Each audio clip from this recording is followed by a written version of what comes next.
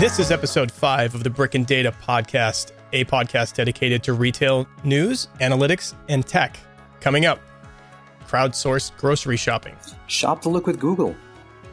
Tommy Hilfiger moved towards fast fashion. And more in this episode of Brick and Data.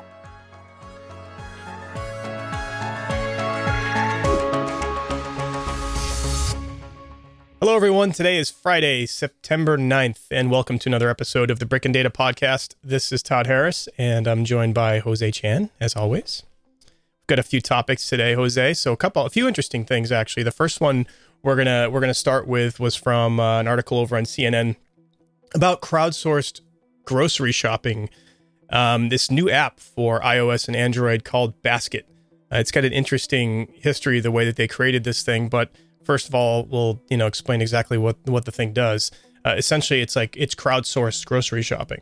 What this company has done in the past has created this other app. I can't remember what it's called, but it was another app that essentially encouraged and essentially paid people to go and take pictures across grocery store aisles for products to be able to create this database they have. And the purpose of this whole database was to check for the lowest price.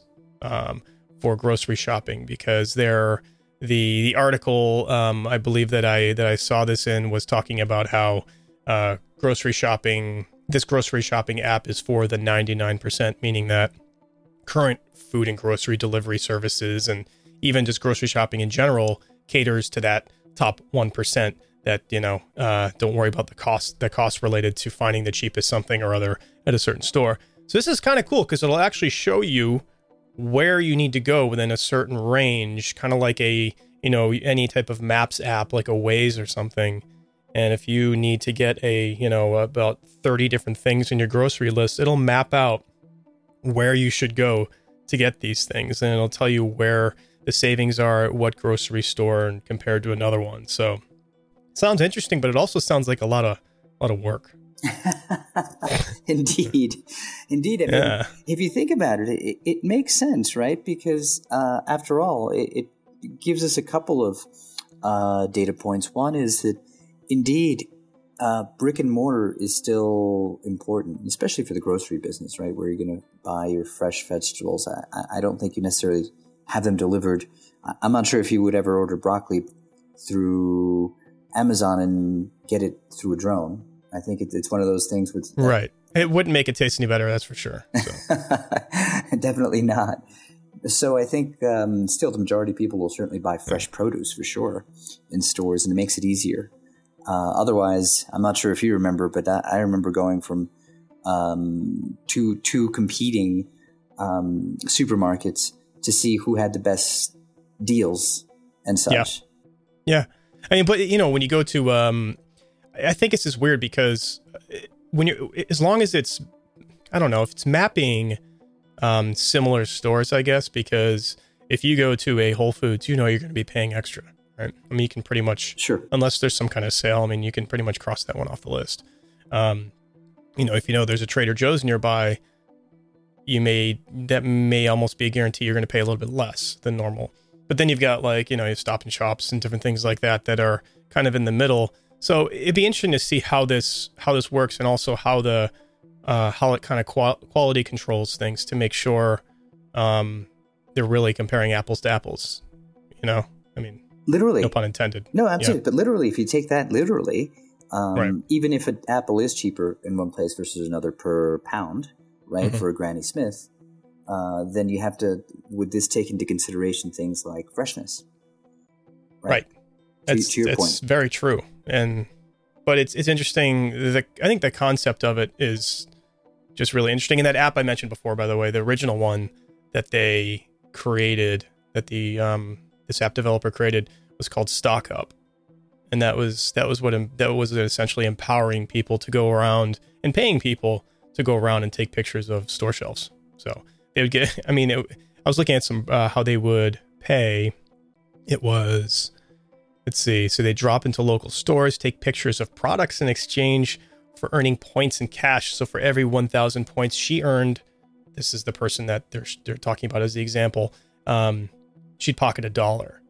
So, I don't know how fast it takes to get 1,000 points, but it's an interesting model of building the database in this case of stores and SKUs.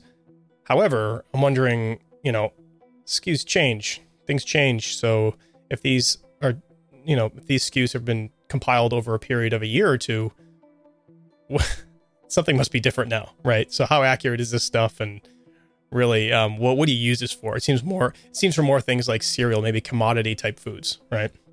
Exactly. But then would it work? Then that's the question then. If it's more for commodity foods, wouldn't it just be easier to order it online? From Possibly. Jet.com? That's what I would think. I mean, it seems like a lot of effort, and maybe it could be a lot of fun if you like going on a wild goose chase for your cheapest food to save a couple bucks. But True. It looks interesting. I think it's, a concept of taking a Waze type concept, putting it towards grocery shopping is interesting. But you know what? Going to one store is enough for me, to be honest. But Exactly. I don't think I need to be hopping stores, right? No, agreed. No. You're absolutely right, Todd. It is interesting, and then we'll see how it works out over time. Because then I'm also thinking, how would this work in less populated areas where we have less data points, right? And less. I was thinking the same thing. Like if you're not in a city if you're not near a city, or if you really only have and you live in a small town in New York State, and you've got one place to shop, it's not for those areas, I'm guessing. Exactly. Right. Yeah. Cool. So Google, next topic is Google. Google, of course, is taking part in this recent Fashion Week, which is taking place this week. And they've come to Fashion Week with an interesting, it's not really a tangible thing, but it's in the form of intelligent shopping ads in a way. So in essence, it's letting you as a web browser and kind of fashionista go around and look at your favorite fashion blogger, see what they're talking about, see what they're promoting on their blog, and be able to actually search for that in Google and have it actually come up in the search results, which are sponsored by retailers. So you can, they call it shop the look. So they let anyone be able to find any of their favorite, any of their favorite fashion bloggers' outfits and be able to actually buy it. So that's kind of neat. It's a great thing for retailers, I'm guessing, right? In terms of being able to reach out and give them exactly what, give the shoppers exactly what they were looking for, with a little money out of the retailer's pockets for this, obviously. Absolutely. And it seems like very innocuous, right? But it's actually quite, from, let's say, a scientific perspective, quite a breakthrough, right? It's in the sense that it's pretty much contextual imagery, right? So by taking the image, right? So to your point, let's say the blonde salad puts up her favorite cocktail dress, then you'll look up cocktail dress, and then you'll get a whole range of possibilities that are, to your point, that are sponsored, and that's right. That wasn't possible before, as at least the way it makes it seem in this article, that you're shopping much more easily than you could before, which is pushing towards that consumer experience, right? Because yeah, absolutely. And Google is doing, like you said, they're creating their own their own index, right, based on these top keywords or these top search terms, or just search terms in general, aligning these words with imagery. And that, like you said, that's something that hasn't really been done too much lately, and making things in terms of personalization, right? In terms of giving people what they're really looking for based on maybe the search they're providing, or just the behavior they've shown, and being able to match that to actual imagery. Kind of neat. Yeah. No. And it's also, if you think about it, right, think of the omni-channel mentality that we've adopted nowadays. So now you could actually start tying it together more readily, because it used to be that you would take any data, but that data usually never included images, right, to put together the personalization component. But with this new, let's say, nifty feature, which obviously I'm downplaying the importance of the science overall, you're able to do so much more, right? Just visually. Because I think people are different, right? Some are just visual, some go by price, and there are many ways to filter. But this is a great way, especially for fashion, let's say consumers, to shop visually. Right. It is nice. It is nice. I mean, other than just simply, if you're lucky enough to be, on a blog at a time when they do talk about it and provide actual links to a place to buy it, this replaces that and essentially connects those dots when you're not able to be as literal and direct as that, and which I don't think you'd find very often, right? I don't frequent too many of those sites, but I'm guessing they don't sit there and explain exactly where to get each of the pieces. Usually not. Usually it's the blogger putting up pictures of herself, himself, other people on the street, just to make, let's say, a point from a fashion standpoint. And sometimes you just don't have access to that information. If it's yours, sure, but nobody really goes to the effort of, this cocktail dress I'm wearing is from so-and-so. Not necessarily, although, that's been monetized. Fashion bloggers are being used quite a bit by retailers in their social media campaigns and integrated into them, but not usually, and especially if you have a random person, right, like on the street. What about the reverse? This is when you said that kind of sparked a question. Maybe this already exists, I'm not sure, but and it's kind of creepy actually, taking a picture of some random person on the street and essentially trying to do a contextual search based on that to see what they're wearing. Yeah, that's exactly right. It's really creepy, but I mean, it toes the line of that personal invasion, but still they're wearing a brand most likely, and being able to just figure out through imagery what they're wearing seems kind of interesting too, for those random encounters where someone's not just, doing a search on Google, but they're like, oh, look at that person on the train. I really love that jacket they're wearing, click.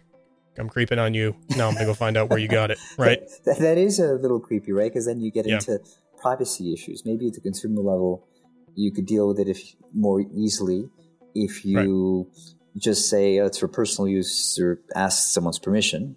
Maybe not. But it's not that different, at least commercially, from what Bill Cunningham used to do. I'm not sure if you remember Bill Cunningham, who was that famous photographer for the New York Times and Sunday's Fashion of the Times.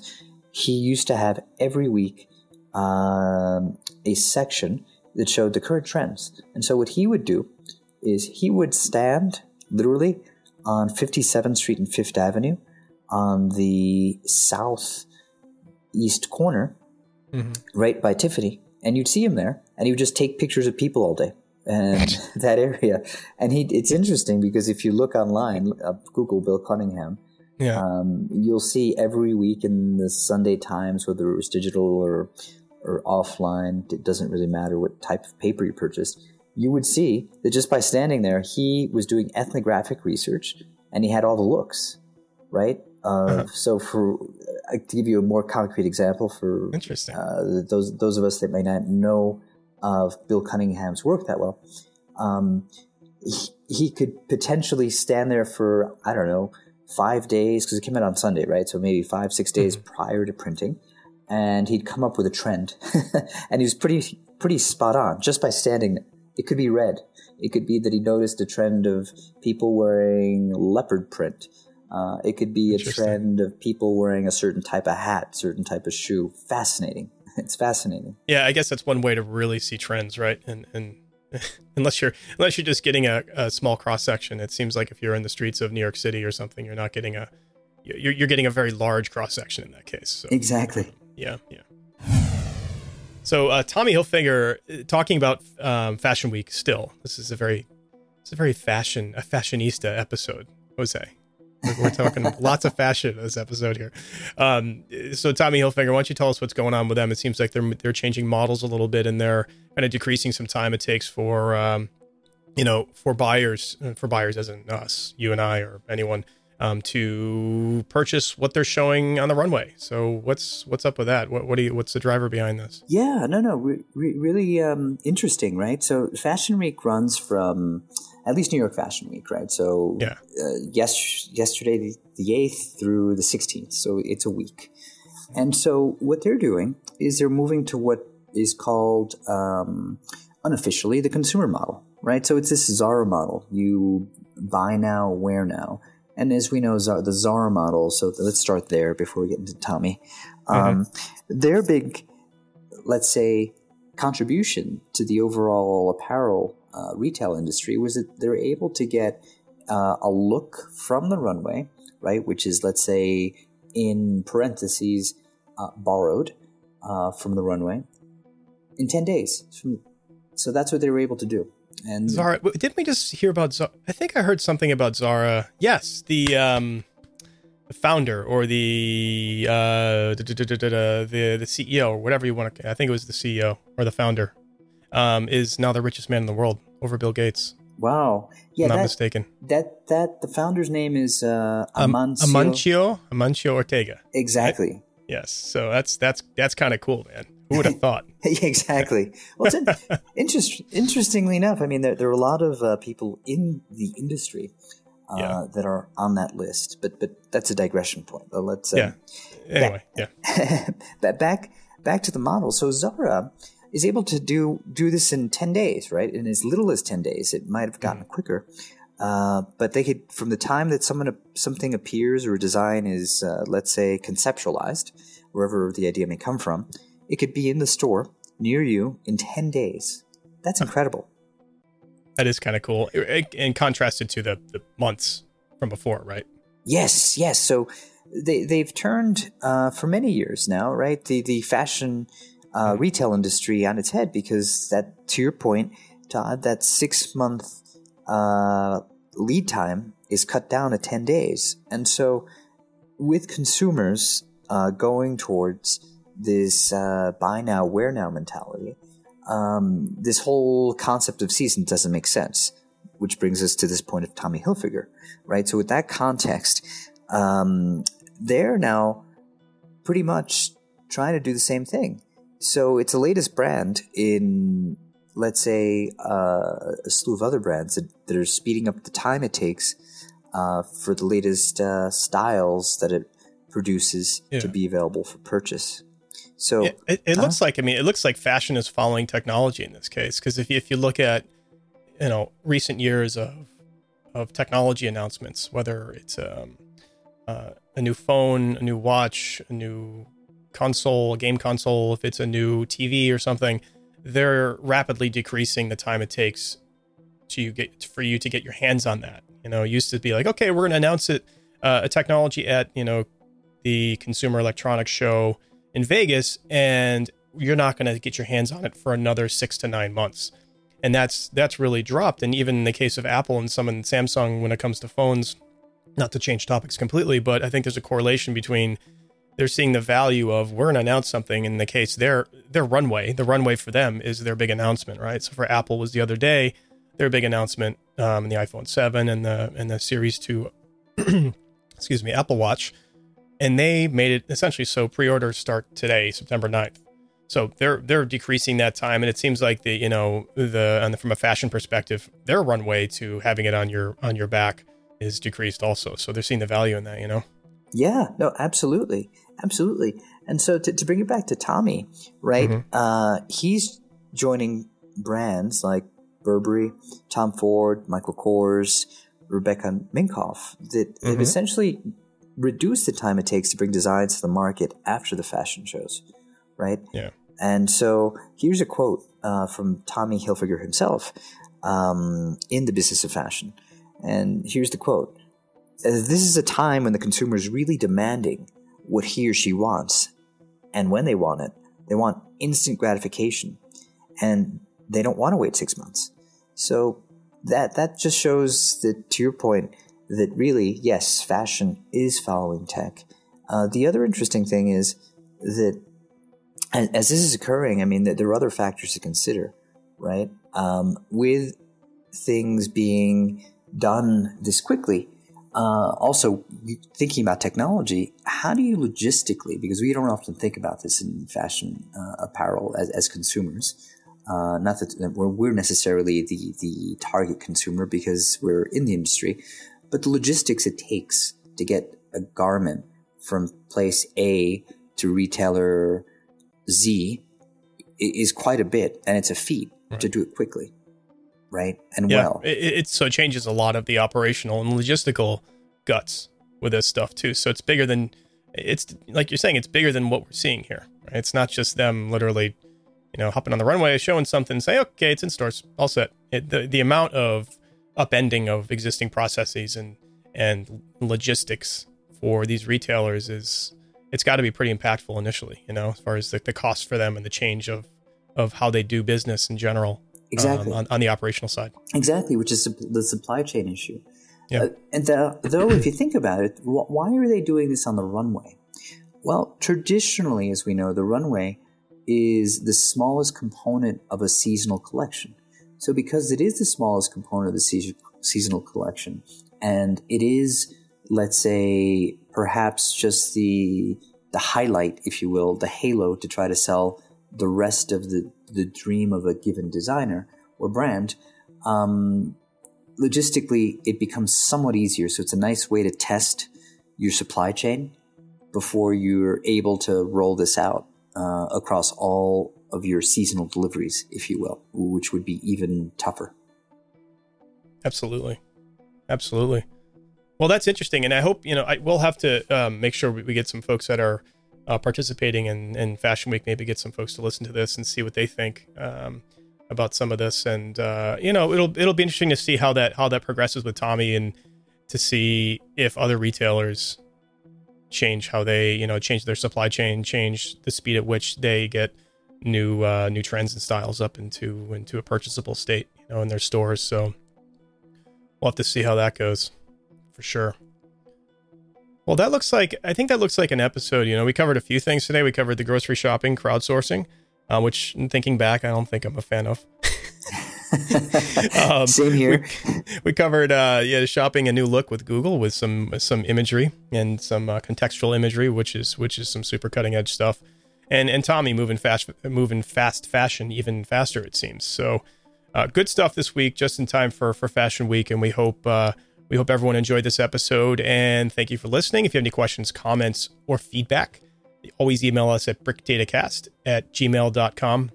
And you can find us up on iTunes, Stitcher Radio, and Google Play Music, of course, along with most other popular means of getting your favorite podcast. And of course, you can visit us at brickdatacast.com. And I think that'll do it here. And Jose, have a great rest of your day. You as well, Todd. Thank you. Chat with everybody next time, which will be next week.